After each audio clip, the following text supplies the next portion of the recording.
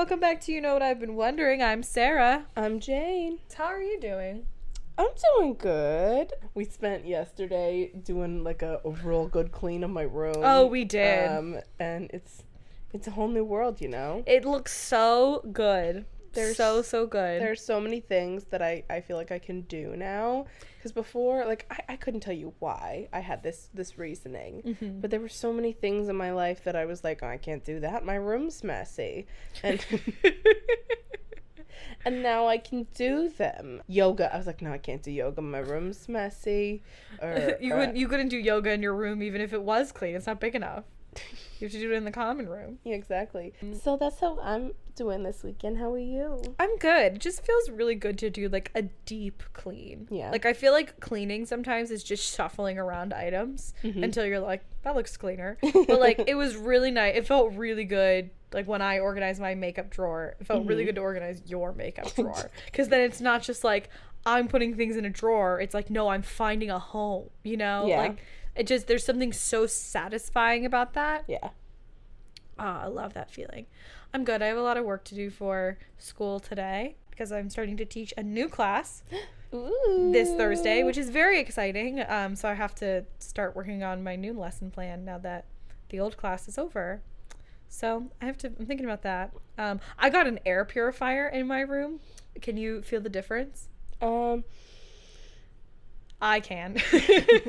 Because I'm not hacking, which is what I do like half the time lately, but my room had gotten so dusty just from like the fan and things like that, and like the dust coming, because I have a window unit, so the dust was coming in through the air and attaching on the fan, and then the fan would be on and it was spraying dust everywhere. Like I can already tell my surfaces are less dusty. There used to be all this dust in like the corners that is slowly kind of dissipated with the air purifier being on, and I now when I sleep I don't wake up coughing, which was happening to me a lot. So that was a very exciting development for me. This is not sponsored by air purifiers, but it should be. It should be. Thank you for helping me breathe. Because I didn't know what to do. I kept waking up and like guzzling water, but there was just all this dust in my throat. It was gross. It was like the Dust Bowl in here.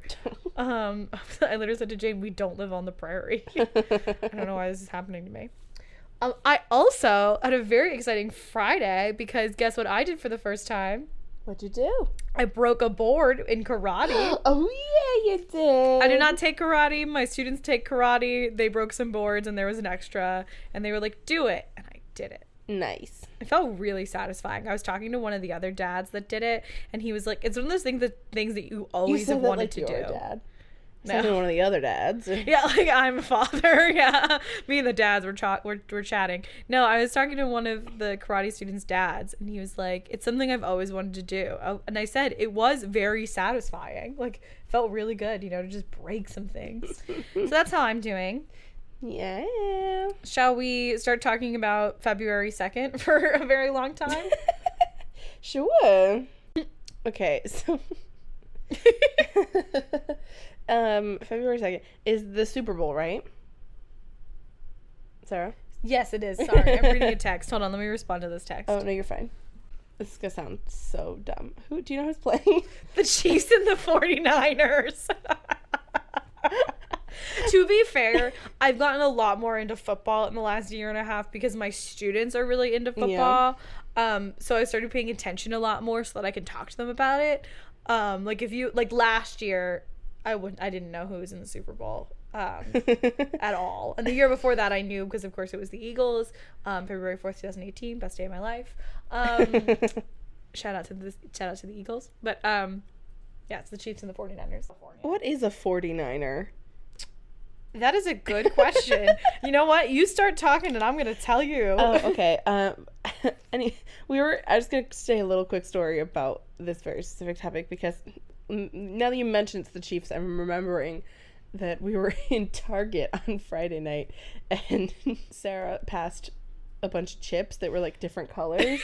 And I said, she was like, which color chips should I get? And I said, I could tell they were part of a Super Bowl display, although I didn't know like what the teams were. And I was like, well, I don't know. What team are we supposed to be rooting for? And she different bag of chips. Oh, no. She said, well, the Chiefs. But I thought she said, well, the cheese. And I was like, the cheese is a football team? It is not. Although, maybe it should be. That'd be kind of funny. What I had been trying to say, I said, well, the Chiefs are playing, but I'm rooting for the 49ers. But what I ended up saying was, well, the Chiefs. And then later I was like, I need to backtrack. I'm not rooting for the Chiefs. I am rooting for the 49ers. I'm still trying to figure out what a 49er. Okay. But speaking of cheese, the Packers, yes, they're the Packers, but it's Wisconsin, so they all wear the cheese heads. Right. Wasn't there a character in Scooby-Doo that was a miner and his name was like Miner 49er? Yeah, there was. Now that's a... I only know that from the live-action Scooby-Doo movie. Let's get into the history of American football, which is what you asked me about.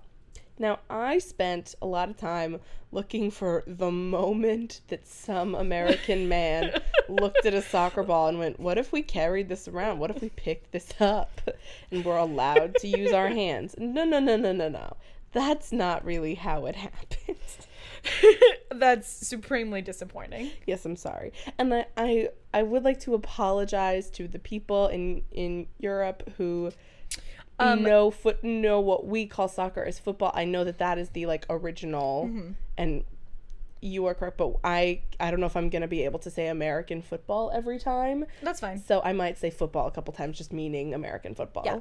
A 49er, your Scooby-Doo trivia was helpful. A 49er is a nickname for a miner or somebody else that took part in the 1849 California Gold Rush. So that's why they're called the 49ers. Oh, cool. In honor of the miners. Cool. That's cool. So the history of American football can really be traced back to very early versions of rugby and soccer kind of combined. In ancient Greece, men played a game called episkouros, where they tried to throw a ball over a scrimmage while avoiding tackles, which I'm like, okay, explain to me that. I don't know a lot about football. So I'm like, so the difference is... Anyway, in medieval Europe, there were actually a lot of archaic forms of something similar to rugby or football, or American football. This is kind of my favorite fun fact about football that I learned, that there used to be this thing in England called mob football. It was this like old form of football that was literally like towns and villages would play against each other, and like one team would go to the other town, and there were unlimited numbers of players who could play. So like whoever wants to come play, you can be on your team's team. Yikes. You can be on your village's team, and they like the two towns would literally fight to see who could drag an inflated pig's bladder to specific markers at each end of the town. And there was only one rule, and that was that no one could die. What? Yeah, you couldn't commit manslaughter or murder, but anything else was fine. Oh my god. This reminds me of the opening of Gangs of New York. Have you seen that movie? No. I just watched it for the first time. I was about to be like, Jane, you haven't seen Gangs of New York? But I was like, I literally just watched it for the first time a month ago. So that would just be me being an asshole. It's like at the beginning, Daniel Day-Lewis is in it, and he like leads this gang, and these 5 gangs meet, and they all like have a crazy fight. Sounds like that, except with a ball. And I'm assuming this is why when we say tossing the pig skin, it's because like old footballs were literally made from parts of pigs. Yes. Yeah. So no manslaughter, no murder. Anything else, fine, as long as you get the pig's bladder to your end of the town. That's so gross. In 1835 in England, there was this thing called the Highway Act, and that banned the playing of not football alone, but like games in general, like physical games along public highways, and that really just kind of ended mob football and just having large groups of people playing insane public games in public areas like that. Yeah. Because, like, they were just trying to shut down those types of activities, keep them more regulated, you know? And there were some mentions of indigenous tribes playing football-like games, but there's very little evidence that those influenced European football forms. Okay. Football is actually an umbrella term for all 3 of the games that are kind of similar to football. The full name of rugby is rugby football. Oh. And soccer, or what Americans call soccer, its full name is association football. Okay. because there's this group in England called the Football Association, Okay. which was formed in 1863, and it's the oldest football association in the world, and it is responsible for overseeing all aspects of professional football games in its territory and game rules and Yeah. as it's played. So soccer, like the more like technically correct term, is association football. Okay. Football that is overseen by this group of people that made a specific set of rules. And football's full name is American football. So it's like rugby football, association football, and American football. Yes. It's all technically the same sport, but 3 different kinds. Yeah. Okay. Yeah. They all came from varieties of football which were played in Britain in the mid-19th centuries, one of which was mob football, as we talked about already. All of them involved a ball being kicked to a goal or over a line or thrown, which is based on various English public school games. That's cool. Which I'm just trying to think now, like, what if someday there was like a major league sport that was just Foursquare? Oh my god. Did you ever play mat ball? No. Okay, it's like it's essentially kickball, but you play it inside. You ever play kickball? Jeez. I saw this tweet recently that was like, the inventor of all sports. What if I tried to put this ball somewhere and you tried to stop me?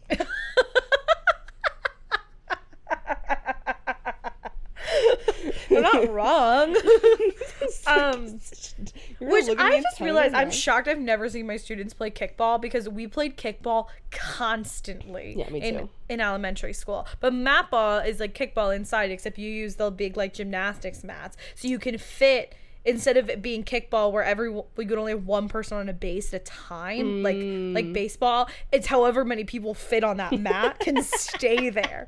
So at one point, it would be like, you'd kick it and you'd have the whole team on first base. Someone would have to cycle back to kick the ball. It was insane. But I loved it. That's wow. funny. I loved mat ball. I should play that at my school. My kids would get a kick out of it. That's really funny. They'd get a kick out of it. Anyway. Are your toes cold? No, I was thinking about going to get my slippers, but they're a little My chilly. toes are a little cold. I'm going to reach over and get a blanket. You keep talking. Okay. I'm knocking over the lamp. Come on. So American... I'm fine. Everything's fine. Everything's fine. No, everything's not fine. No blanket for Sarah. No blanket for Sarah. Do you want me to keep going? Yeah. I don't want to point out my Are you failures. sure you're okay? Yeah, I'll tuck in my feet. It's fine. I'm going to sit crisscross now. Okay. So American football resulted from several major divergences from association football and rugby football. Okay. Okay, so in 1869, Rutgers and Princeton, which at the time was called the College of New Jersey, they played a game together, which they just like decided like, hey, we should like get together and play something. And the captain of the team that Rutgers kind of put together, his name was William J. Leggett. He made a set of rules based on the Football Association's first set of rules. Okay. So the like soccer rules essentially. Yeah. But it was kind of close to rugby, but I think it was closer to soccer than American football. The rules at the time that the Football Association had was like an early attempt of former English public school students to unify the rules of the games that all the different schools were playing. Yes. And make it one thing. And William J. Leggett of Rutgers was trying to play that game, essentially. Mm-hmm. It bore very little resemblance to what we think of as American football today. There were 2 teams with 25 players on each team who attempted to score by kicking the ball into the opposite team's goal. Throwing or carrying the ball was not allowed, but there was plenty of physical contact, so like tackling would have been allowed. Okay. Which is also a big difference that I never think about. I always think about like, well, in soccer you kick and in football you throw, but like also in football there's a lot more. There's a lot contact. of tackling. Yeah. And the like soccer, you can't. The point of football is that you're trying to stop them from getting across the field by physically halting the game. Yeah. As opposed to soccer, it's just a lot of back and forth. Yeah. The first team to reach 6 goals was the winner. Rutgers won 6-4. A week later, Princeton asked for a rematch in which they made the rules. Because remember, Rutgers made the rules and then they won. Right. So this makes sense. This time, a free kick was given to any player that caught the ball on the fly. Oh. This turned into modern fair catch kick rule, which I don't know what that means. Do you know what that means? Nope. Great, moving on. In that game, Princeton won 8-0. Oh, 8-0? Yeah. All right. It seems like a third party should make the rules, maybe. Yeah. Well, more schools wanted to participate. Columbia wanted to join the action, and then Yale, and then Stevens Institute of Technology, and a lot of intercollegiate football playing was happening in this time of like the late 1800s. But again, it was every home team always made the rules. Okay. It was always just like, we'll get there and we'll see what they want us to do, and then we'll play. I wish this is how life still was. I know. In 1873, the college students wanted to standardize the game that they were playing. So they had a conference with representatives from Yale, Columbia, Princeton, and Rutgers. On October 20th, they met at the Fifth Avenue Hotel in New York City to codify the first set of intercollegiate football rules. Like I said, before this, the home team would always just make up whatever the rules were. Right. And they made a couple of, like, decisions that every team would agree to. Teams scaled down from 25 players to 20. The only way to score was to bat or kick the ball through opposite team goals, which I'm like, wait, y'all had bats? I'm very confused. Y'all had bats? Yeah. There were 2 halves to the game, which were 45 minutes long. Fields were 140 yards long and 70 yards wide. Is that the same now? I don't know. I think so. Let me see. It's 120 yards long. Oh, okay. And 53 yards wide. Okay, so that's a little bit smaller than it was. Yeah. But, yeah. The rules that they made at this conference were probably closer to Football Association rules than the rules that were made by another group that was founded around that time, which was the Rugby Football Union. Okay. So still closer to soccer than rugby. Okay. Now, Harvard refused to attend this conference because they wanted to continue playing by their rules. Classic Harvard. Yeah. But none of the other schools that were playing with them before wanted to play with them after that because they were like, well, if you're not going to follow the rules that we're all going to agree to, then we don't want to play with you. This sounds like a fight my elementary schoolers would really, get it. It really does. So in the meantime, they would play with the only other school that would play with them, which was McGill University from Montreal. Poor Harvard. Yeah. Wah, wah, wah. Womp womp. I'm so sorry. Harvard liked rugby rules a lot better than association football rules and soccer rules. They created rugby tries, or they used rugby tries, which later would evolve into the modern touchdown. Oh, okay. This guy named Walter Camp is considered to be the father of American football.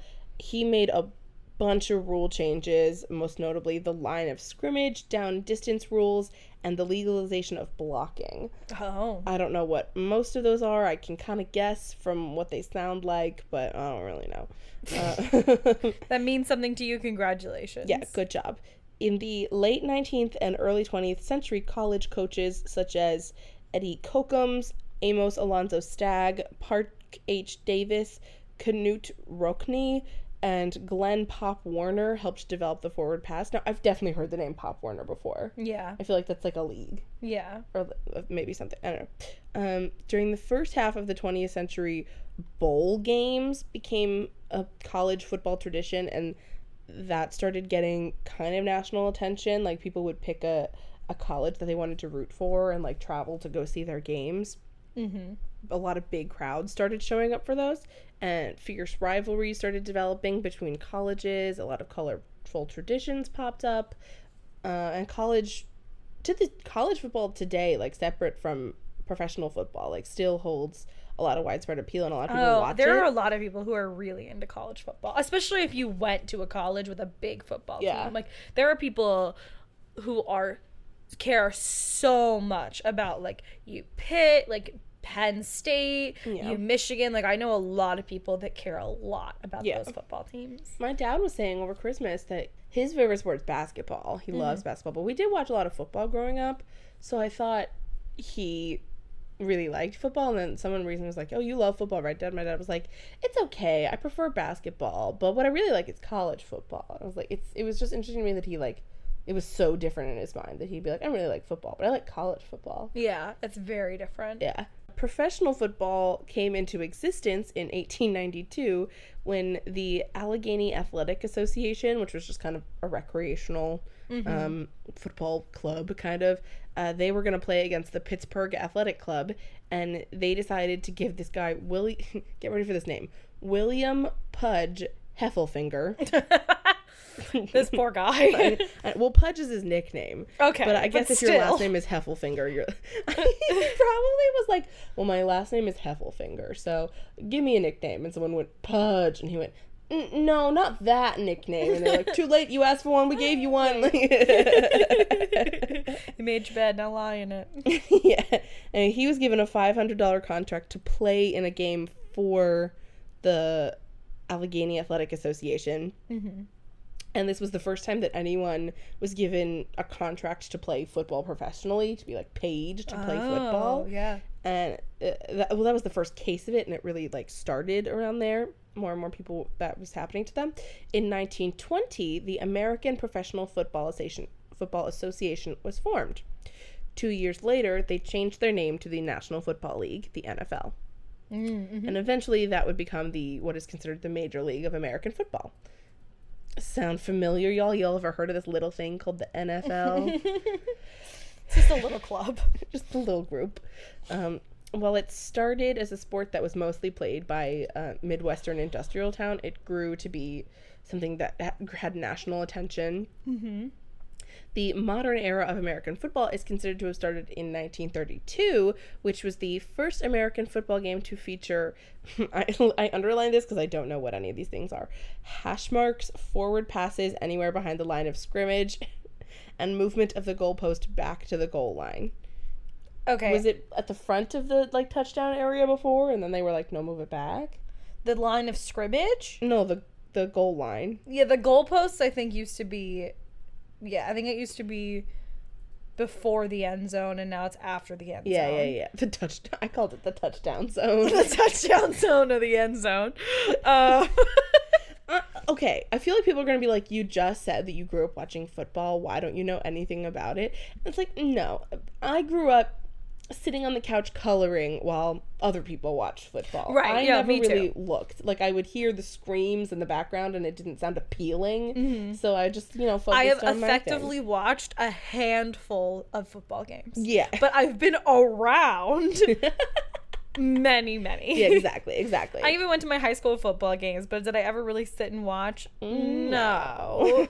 I watched the Super Bowl 2 years ago. Like, I actually sat and watched the game. Yeah. But before that, I watched the 2005 Super Bowl when the Eagles were in it. But other than that, it's like, I glance at it. So that's why I don't know all the terms. In the same year, 1932, an American football game was played at the 1932 Summer Olympics. I don't think it was an Olympic event, but, like, one was played there. Mm-hmm. There was a demonstration American football game at the 1933 World's Fair. In 1934, the AP poll was introduced. Now, that's the Associated Press poll. And this is a thing that you can read. It provides weekly rankings on the top 25 NCAA teams in Division I football and men's and women's basketball. Mm-hmm.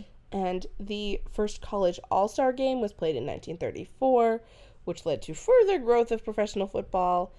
Because a lot of people were, like, scouting college football players to come play for professional teams. Mm-hmm. The first Heisman Trophy was awarded in 1935. The first NFL draft happened in 1936. The first televised game happened in 1939, which sounds real early. Yeah, that's crazy.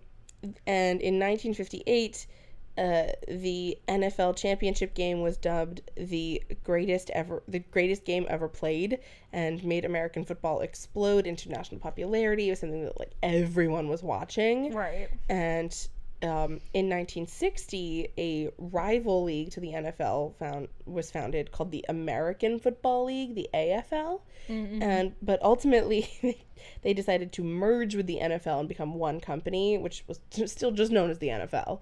Yeah. And together, they created the Super Bowl. I know how that works, the AFL versus the NFL.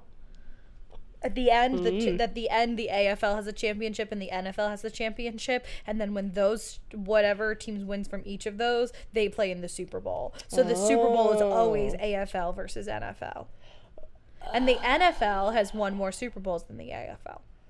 Oh, but it's still technically one company. But it's I all understand under the NFL. Separate. Yeah. It's like it's all the NFL. But Yeah. then when you're in the NFL, you're in one of two leagues. Yeah. Okay, thank you for explaining that. Anytime. And to this day, the Super Bowl is the most watched annual television event. Just television, not even sports event? Yeah, I think so. That's crazy. But I think they're talking about like In America. annual televised event. So that probably includes like the Oscars, like award shows. I'm surprised that it has more views than the New Year's Eve. Although I guess since we're in different time zones, New Year's Eve we're really only it depends on the time zone you're in. You're gonna watch a different channel. Yeah, well, not everyone watches that. Like, and also, I don't know. Like, I feel like It doesn't surprise me. it's a thing you sit down and watch. Yeah, that's true. And like think of the parties that revolve around the Super Bowl. It's true. It is a really big deal. Do you want to know what a forward pass is? Sure. Okay, I looked it up. Obviously, I can't play the video that we just watched, so Yeah. let me explain. A forward pass means that if you are the offensive team, a forward pass is when you throw it towards your opponent's end zone. So technically, it's going backwards. But you're doing it just to like get it to a member of your team. And you can only do it once in each down. Mm-hmm.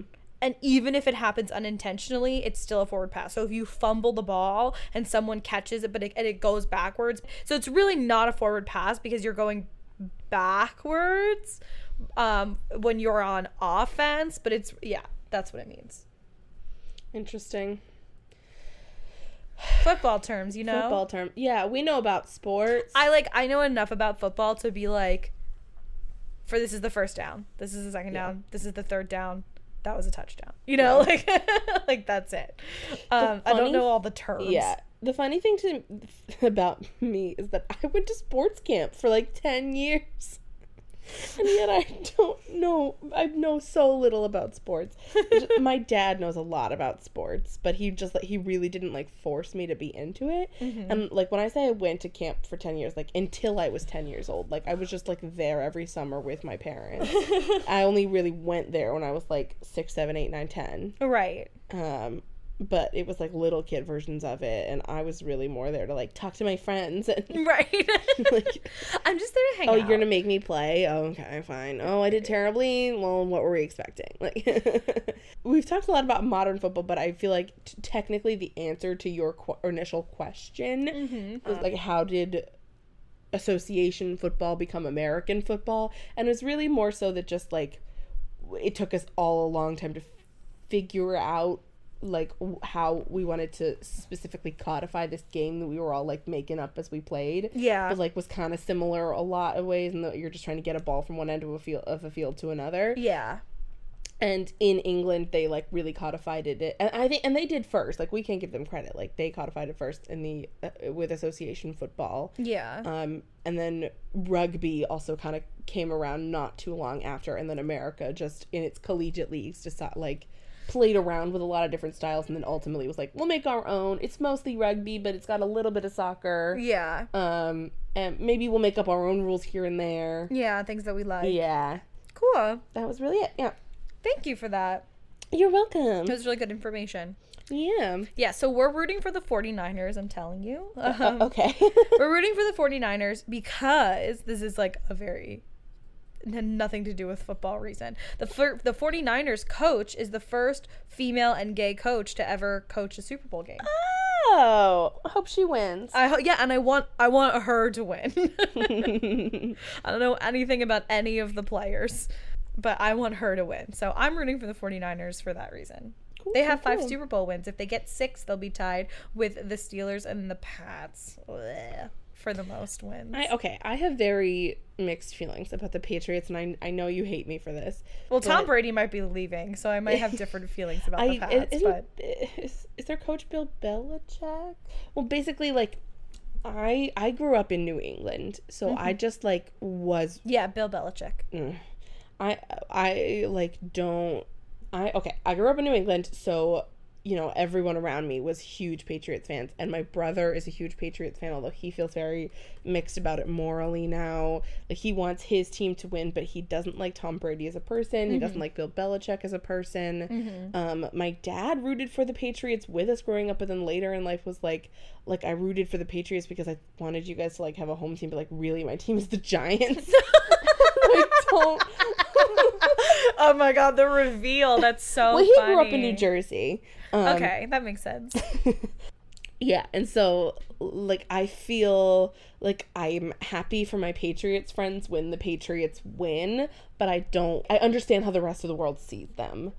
And so I feel like, it was so odd for me last year, a couple years ago, when it was the Eagles versus the Patriots, because it was like, no matter what happens tonight, no matter who wins, half of my friends are going to be furious and half of my friends are going to be happy. Yeah. So I'm just here like, No, I can't stand the Patriots because to me, they're like the frat boys of football. Like, they to me have this attitude around them, and I especially noticed this when they were playing the Eagles. They have this, like, you know, that like New England concept of like rich white boys. Yeah. You know, like, that's how I feel when I look at the Pats, and that's how everyone in the media treated them when they were in the Super Bowl with the Eagles, because it was like truly this group of underdogs versus like this like rich haughty group of like boys. Yeah. And so, like, you know, a lot of people ridiculed the Eagles after the 2018 Super Bowl because they were like, the Eagles played dirty, like all of these things, and it's like they played rough and tough, but it just felt really good to see like Philadelphia's team, which like Philadelphia has this really bad reputation of being this like gritty, grimy, like gross gangster city in a lot of ways. Like, a lot of people think of that when they think of Philadelphia, playing against these like shiny, you know, very heavily awarded, very celebrated team. So it just felt like such a like it felt like one of those moments in like movies when like the underdog takes over the like champion team, you know. It just felt so good, and I just like, it drove me nuts how in the media going into that Super Bowl, no one was talking as if there was a competition. Like, everyone was acting as if it was very obvious that the Pats were going to win. And that's what made me so mad. Even during the game, I watched the game in Philadelphia, so I could be like with people of my of the team. It was really cool. And like, we were screaming at the television because even the commentators for like the official game were talking about things as if like there was no way the Eagles were going to win. Like, the official commentators were like, oh, well, you know, obviously Tom Brady's going to be able to like double back on that. Or like, anytime the Eagles would make a play, they would call into question its legality and all of these things, but the Pats could do no wrong. It was the most biased commentary I've ever heard in my life. It was infuriating. There is poverty everywhere, not to say that everyone who lives in New England is a rich white person. That's totally not what I mean at all. Yeah. It's like every city has its low-income areas, every state has its low-income areas, but just based off of who backs the Patriots, and like, it was just very obvious who the Patriots represented, you know. It's not like, it didn't feel like, oh, we represent the people of New England. It's like, oh, we represent this very specific demographic of New England. It just drove me nuts watching everyone in the media talk about the Patriots as if they were untouchable. Not just because they're from Pennsylvania. I think the Steelers are a really good team. They're tied for the most Super Bowl wins. I think they're an excellent team, and every time they've been in the Super Bowl, I've rooted for them, you know. So it's not necessarily that like I hate the Pats because they're so awarded. It's not that. I think it's just the way that the media talks about the Patriots, and the people who back the Patriots from New England, I think speaks to a very specific demographic that is like very privilegey, and I don't necessarily appreciate. I definitely see what you're saying, and I agree with you very largely. I think this is kind of similar with a lot of people who support our president right now. Oh, yeah. There's a lot of people who just don't know about stuff like that, but for some reason the culture in New England it's like this mob mentality of like, we will do anything for the teams. Like, New England Patriots, like, they're technically, like, yeah, it's the whole region, but we're the same way for the Celtics. I'm from Maine. We still, like, everyone's diehard Celtics. Yeah. Like, the Boston Red Sox. I mean, we don't really have a Maine sports team, but Maine baseball team, but it's like I feel like it's kind of like that everywhere, though. Like, we mob mentality, of like, we will do anything for our team, and I feel like because we will do anything for our team, there is not exactly an ignorance, but like the information is not being spread of the people that are backers of the Patriots, and how shady their coach and Tom Brady and other people associated with them behave. So, like, that's definitely not to say that all Patriots fans are like these like elite people. No, definitely not. I do think there's a lot of people who love the Patriots who don't even know about that, but that is why the rest of the world sees them that way. Yeah. And I definitely get that now, having spent a lot of time out of New England, hearing other sports fans' points of view. Yeah. For me, it's not the fans of the like, I have many friends who are Patriots fans. I have no problem with I have no problem with people being fans of the Patriots. But I think you can learn a lot about sports teams and celebrities too in the way that they treat their fans. Yeah. And I just don't think the Patriots, like, I don't want to say treat their fans well, but I think they want to represent a specific demographic that is not reflective of their whole community that they technically represent. Yeah. To me, they don't feel like the New England Patriots. They feel like the Connecticut Patriots, you know, in a lot of ways. Yeah. We love football. We love ranting about sports that we barely know stuff about. I know more about, like, the drama and the politics behind football than, like, actually how to play football. So there's that. Are we ready to move on? Yeah, let's move on. Let's get away from the masculine world. So my Reddit segment was, like, kind of inspired by a question on Reddit, but I thought it was a timely thing to talk about anyway. This question on Reddit was about the coronavirus. Oh, yeah. What's going on with that? That's what I'm going to tell you. I'm going to tell you what's going on with that. The question that inspired me researching this is, so now that we know coronavirus can be spread by someone who isn't showing symptoms yet, so we have no idea how many people are infected yet, is it still too early to panic? And the first response was, it's never a good time to panic, just take safety precautions. And which is a good answer. Don't panic. So I decided to just look up, like, some information about the coronavirus and share that with you, because I, like, knew something was going on, and I knew that there was a virus spreading out of China, but I didn't really know a lot of the details. Yeah. So here are some details on that. This is an article from The Telegraph. So the coronavirus is broken out in China, and it infected more than 1,975 people. What? Oh my god. Oh my god. Oh my god. You're getting live news, live reactions from us right now. I just got a notification. I have Entertainment Weekly notifications on my laptop, and we just got the notification that Lakers legend Kobe Bryant died in a helicopter crash. That's crazy. Oh my god. Like, I don't even really follow sports that closely, and I know he's a big deal. That's so sad. That is so sad.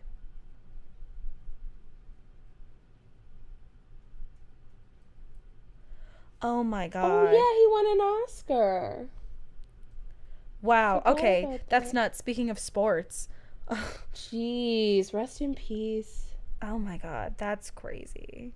That's so Oh my god, I have students that love basketball. They're going to be devastated. Oh my god, that's crazy. All right, well, rest in peace, Kobe Bryant. You were a hero to many. You were. Wow. Okay. Whew.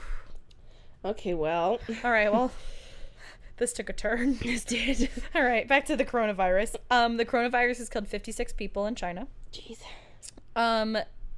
The spread of the disease forced Beijing to quarantine 18 major cities, locking down more than 56 million people. Coronaviruses are actually a family of viruses that cause illnesses that range from a cold to like more severe colds like pneumonia. Typically, the symptoms will include fever, fatigue, a sore throat, and dry cough, and may later develop into breathing difficulties. This particular strand of coronavirus is a new virus that had never been identified in humans before. It is believed that the virus came from a seafood market in the central Chinese city of Wuhan. The city's health commission said the infection broke out between December 12th and 29th with some of the patients employed at the market. The animal source of the outbreak has not been identified, but researchers think that it could have come from bats or snakes. The Wuhan market was shut down, and it was home to stalls trading in many different animals, including snakes, marmots, and poultry. These quote-unquote wet markets are very popular in China, and because essentially the appeal is that Chinese customers like to buy their meat warm, which means like recently slaughtered as opposed to like going to a packing house. Yeah. I mean, that kind of makes sense to me. Like, is it fresher if it was... Yeah. It's not older. Like... Yeah. Coronaviruses are very common in animals. They live in pigs, domestic and wild birds, bats, dogs, cats, and camels. The virus will mutate inside the animal, and then it will make the leap into humans. The first people who are likely to get it are people with a lot of close contact with animals. This is called the disease reservoir. So in the case of MRSA, the virus jumped to camel workers. The first cases are often like low level, and then the mutations occur more and more, and they become more severe because viruses, just like humans, adapt, and they actually adapt a lot faster. These viruses live in the respiratory tract, and they spread through droplets like coughing or sneezing, and they can spread up to 3 feet. They can also spread when a person touches a surface that is contaminated and then touches areas that are porous, like the nose, the mouth, or the eyes. Super spreaders can catch and spread the disease, and then they spread it to a very, like a disproportionately, what this article calls a disproportionately large number of people. So one person traveling from South Korea to the Middle East with the virus resulted in 186 cases and 38 deaths. Isn't that crazy? Jeez. Health, at the point where the virus is mutated, health workers are the most at risk. These illnesses present like other respiratory illnesses, so health workers don't take precautions. And then when the health workers start getting sick, that's when we know the disease can spread. This is a currently fast-moving outbreak. Cases have been found in the U.S., France, Australia, Hong Kong, Thailand, Malaysia, South Korea, Taiwan, Macau. Is that how you say that? Macaw? I think it's macaw. No, that's how you say it when it's a bird. Yeah, macaw is like M-A-C-A-W. This is a U. I feel like Macau is probably... Macau, yeah. What did you just do? When you right-click on a word, you can ask it to speak it. Jeez. Macau, Japan, and the Philippines. 14 people are currently being tested in the United Kingdom. This is a UK article, which is why they bring it up. Since the outbreak, cases have escalated. Within a month, 2 people in China had died, while about 40 cases had been identified. As of January 25th, the virus has continued to spread internationally, with the United States having recently recorded earlier this week a second infection. Nepal has identified its first, and Thailand its 5th. Despite the speed and spread of the virus, experts have been surprised that the World Health Organization has not declared a global health crisis. The organization said it was still too early, but I don't think it's too early. Currently, there are more than 1,300 known cases of coronavirus. Jeez. Yeah. 41 people have died. Most experts expect this number to rise, and there's concern that China is not being honest about the spread and potential impact of the virus. There is no vaccine. Researchers in the US and China have already begun working on one, but it could not be available for up to a year. Professor Robin Shattuck from Imperial College London said his team had 2 vaccine candidates developed from the genetic sequence of coronavirus provided by Chinese scientists, and some British experts are confident that a vaccine could be available within weeks. But for now, they are trying to contain the virus. China has started building a hospital to treat patients with this specific virus. And that's really everything I have about that. The rest is about Britain specifically. But that's what's going on with coronavirus. So wash your hands, everyone. Yeah, they were like, the best thing you can do is wash your hands all the time and carry hand sanitizer with you. refrain from touching your face, avoid crowded, poorly ventilated public spaces. The subway. And they suggest wearing masks. Don't go to hospitals unless necessary, and limit traveling. Essentially is the suggestion. I'm hopping on Twitter to see if we've gotten any responses to what's going on with Kobe Bryant right now. Oh my god, all of the trending are about Kobe Bryant. Kobe's trending, Vanessa Bryant is trending, please God, with the like subtitle. Kobe Bryant is trending. The phrase Kobe, helicopter no way, not Kobe, Mamba, LA Times. Oh my god. It's all of the trending. It's every single trending is about Kobe Bryant. This is sad. Insane. This is insane. I want to say that 4 other people died. Rest in peace to them too. Oh, yeah. He was in a helicopter with 5 others, or 4 others. Wow. Okay, Kobe Bryant. Here's some stats about Kobe Bryant. He's a 5-time NBA champion, a 2 times Finals MVP, 1-time NBA Most Valuable Player, 18 times NBA All-Star, 4 times NBA All-Star Game MVP, 11 times All-NBA First Team, 2 times All-NBA Second Team, 2 times All-NBA Third Team, 9 times NBA All-Defensive First Team, 2-time NBA Scoring Champion, 2-time Olympic gold medalist. That's insane. That's crazy. Wow. Whew. That was big news to get in the middle of recording. I know. Jeez. Everybody take a deep breath. Everybody take a deep breath. Let's talk about groundhogs. Okay. Well, maybe this will lighten the mood.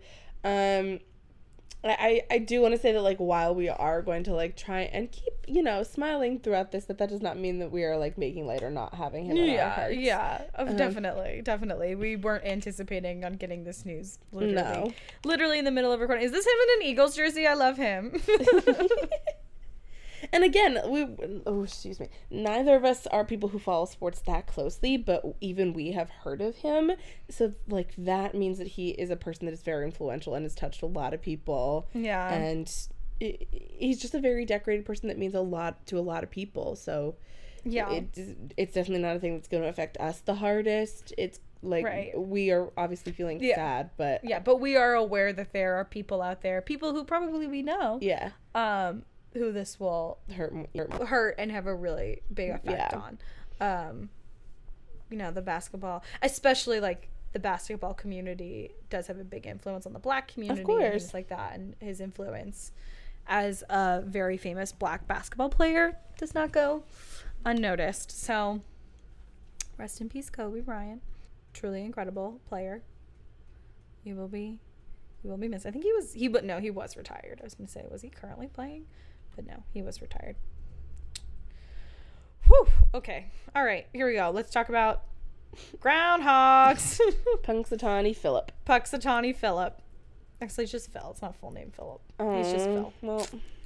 You ain't nothing all right. but a This is a very appropriate one for me to talk about because it's just this weird Pennsylvania tradition, and as a weird Pennsylvanian, I feel it in my heart. So, here we go. Groundhog Day is celebrated in the United States and Canada on February 2nd every year. The tradition is that Punxsutawney Phil emerges from his hole, and if he sees his shadow, there will be 6 more weeks of winter. If he does not see his shadow, spring will arrive early. Although it's a popular tradition, there is no correlation between the groundhog seeing its shadow and the weather. There's no proven correlation. February 2nd was chosen as the day of celebration because in ancient and modern traditions, February 2nd holds a significance as the halfway point between the winter solstice and the spring equinox. Oh. The Celts celebrated Imbolc on this day, which is a pagan festival celebrating the start of spring. Imbolc eventually evolved into Candlemas as Christianity spread through Europe. Candlemas commemorates Jesus' presence at the Holy Temple in Jerusalem. In certain parts of Europe, Christians believed a sunny Candlemas meant another 40 days of winter, whereas a cloudy Candlemas meant spring was coming. The Germans in particular developed their own tradition on Candlemas. In Germany, they would pronounce the day as sunny if badgers and other small animals saw their own shadows. So they were like, no, it doesn't count as sunny unless someone sees their shadow. Because they didn't want it to just be like, they wanted more superstition with it. They were trying to like, they tried to have more evidence that spring was coming. So they're like, no, it's got to be a badger. So badger's got to see his shadow, otherwise spring's coming. This tradition was brought over to Pennsylvania by the Dutch settlers in the 18th and 19th centuries, but the groundhog native to North America replaced the badger. Fun fact, the groundhog's Latin alias is Arctomys monax, which translates to bear rat. So his name's literally Bear Rat, which I love. The first official Groundhog Day celebration was in 1887 in Puxatawney, Pennsylvania. The celebration was the idea of newspaper editor Clymer Freyas, who convinced a group of businessmen and groundhog hunters to gather at a groundhog hole. They went to a site known as Gobbler's Knob, where the inaugural groundhog saw his shadow. The men proclaimed there would be 6 more weeks of winter. Since then, the yearly festivities continue to become more popular, and they are still held at Gobbler's Knob in Puxatawney, Pennsylvania. Now, tens of thousands of spectators attend Groundhog Day events in Puxatawney. Their regular population during the year is only 6,000, but on Groundhog's Day, they're home to 40,000 people. Jeez. Today's festivities, this is what really gets nuts, and I had no idea about any of this. Today's festivities are presided over by a group of dignitaries known as the Inner Circle. The members of the Inner Circle wear top hats and conduct the proceedings in a Pennsylvania Dutch dialect. They also supposedly speak to Puxatawney Phil in his own language called Groundhogese. The vice president, so the way it works is the vice president of the Inner Circle prepares 2 scrolls in advance of the actual ceremony, one proclaiming 6 more weeks of winter and one proclaiming an early spring. At daybreak on February 2nd, Puxatawney Phil awakens from his burrow on Gobbler's Knob, is put on top of a stump by his handlers, and then talks to the president of the Inner Circle in his language, Groundhogese. And tells the president if he's seen his shadow. The president of the Inner Circle is the only person who is able to understand Groundhogese because he possesses an ancient acacia wood cane that interprets Phil's message. And then he directs the vice president to read the scroll, the proper scroll, to the crowd, and to the masses of what they call Faith Phil followers. And that is then in turn broadcast to the entire world. Well, that sounds like foolproof magic. You can't argue with that. So I knew that it's like, oh, they go see the groundhog, they see if he sees his shadow, yada yada. I didn't know about this whole ceremony where they talk to the groundhog, that there are scrolls. I didn't know about any of this. But it's kind of all a ruse. The Inner Circle scripts the Groundhog Day ceremony in advance, and the Inner Circle decides beforehand whether or not Phil will see his shadow, and it's kept a secret until that day. The Inner Circle maintains what's called kayfabe through the year, never acknowledging the ruse, and it keeps its criteria for whether spring will arrive early a secret. So they kind of look around and they're like, do we think we need some spring? Yes. No? Noted. And then they decide. The Stormfax Almanac has made note of the weather conditions on each Groundhog Day since 1999. The almanac has recorded 12 incidents in a 20-year span in which the Inner Circle said the groundhog saw his shadow while the sky was cloudy, or there was rain or snow. And one case said the groundhog did not see his shadow despite sunshine. So because they pick ahead of time, 13 out of 20 times in the last 20 years, they've picked something that did not make sense for what the weather was that day. Maybe they should have watched the Weather Channel.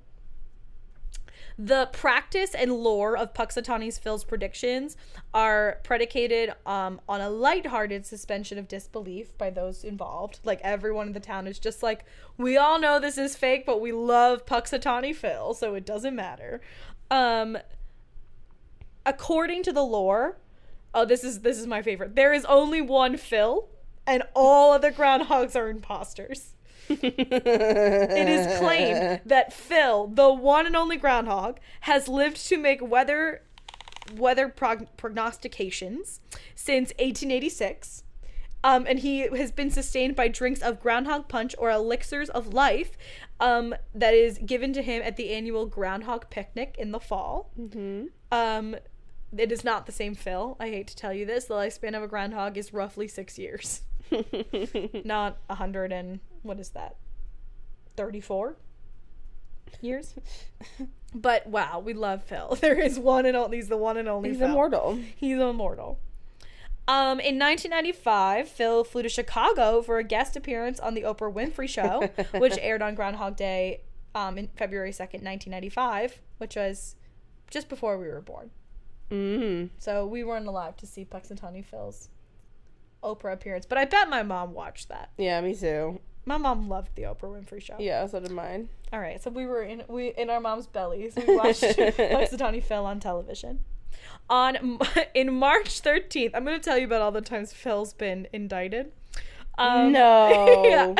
A Butler County, Ohio prosecutor named Michael Gamoser made international headlines after issuing an indictment against the groundhog by email, calling for the death penalty for, quote, misrepresentation of an early spring, an unclassified felony, and against the peace and dignity of the state of Ohio. On that day in March, the maximum temperature of the day within the region was close to a record low. So it was the coldest it ever been with snow, and temperatures were predicted to remain below seasonal averages for at least the next several days. And that year, Phil had said that spring was coming. He lied. However, they did not indict the beloved Ohio groundhog, Buckeye Chuck, who also failed to see his shadow. The prosecutor later stated that he would consider a pardon because Phil's handler, Bill Dealey, the current president of the Punxsutawney Groundhog Club's Inner Circle, was taking the blame for the mistake because he failed to correctly interpret Phil's groundhogese. Dealey noted that the indictment had generated more publicity than a $10,000 campaign ad. Of course.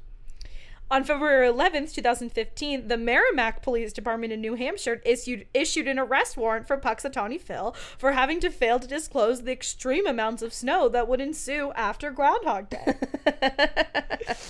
On March 21st, 2018, the Monroe County Sheriff's Office in Pennsylvania issued an arrest warrant for Punxsutawney Phil for deception, citing that winter was only supposed to last 6 more weeks, which means it should have ended on March 16th, and the county suffered a snowstorm on the second day of spring. Punxsutawney Phil's statistics are kept by the Pennsylvania's Groundhog Club, which cares for the animal during the year.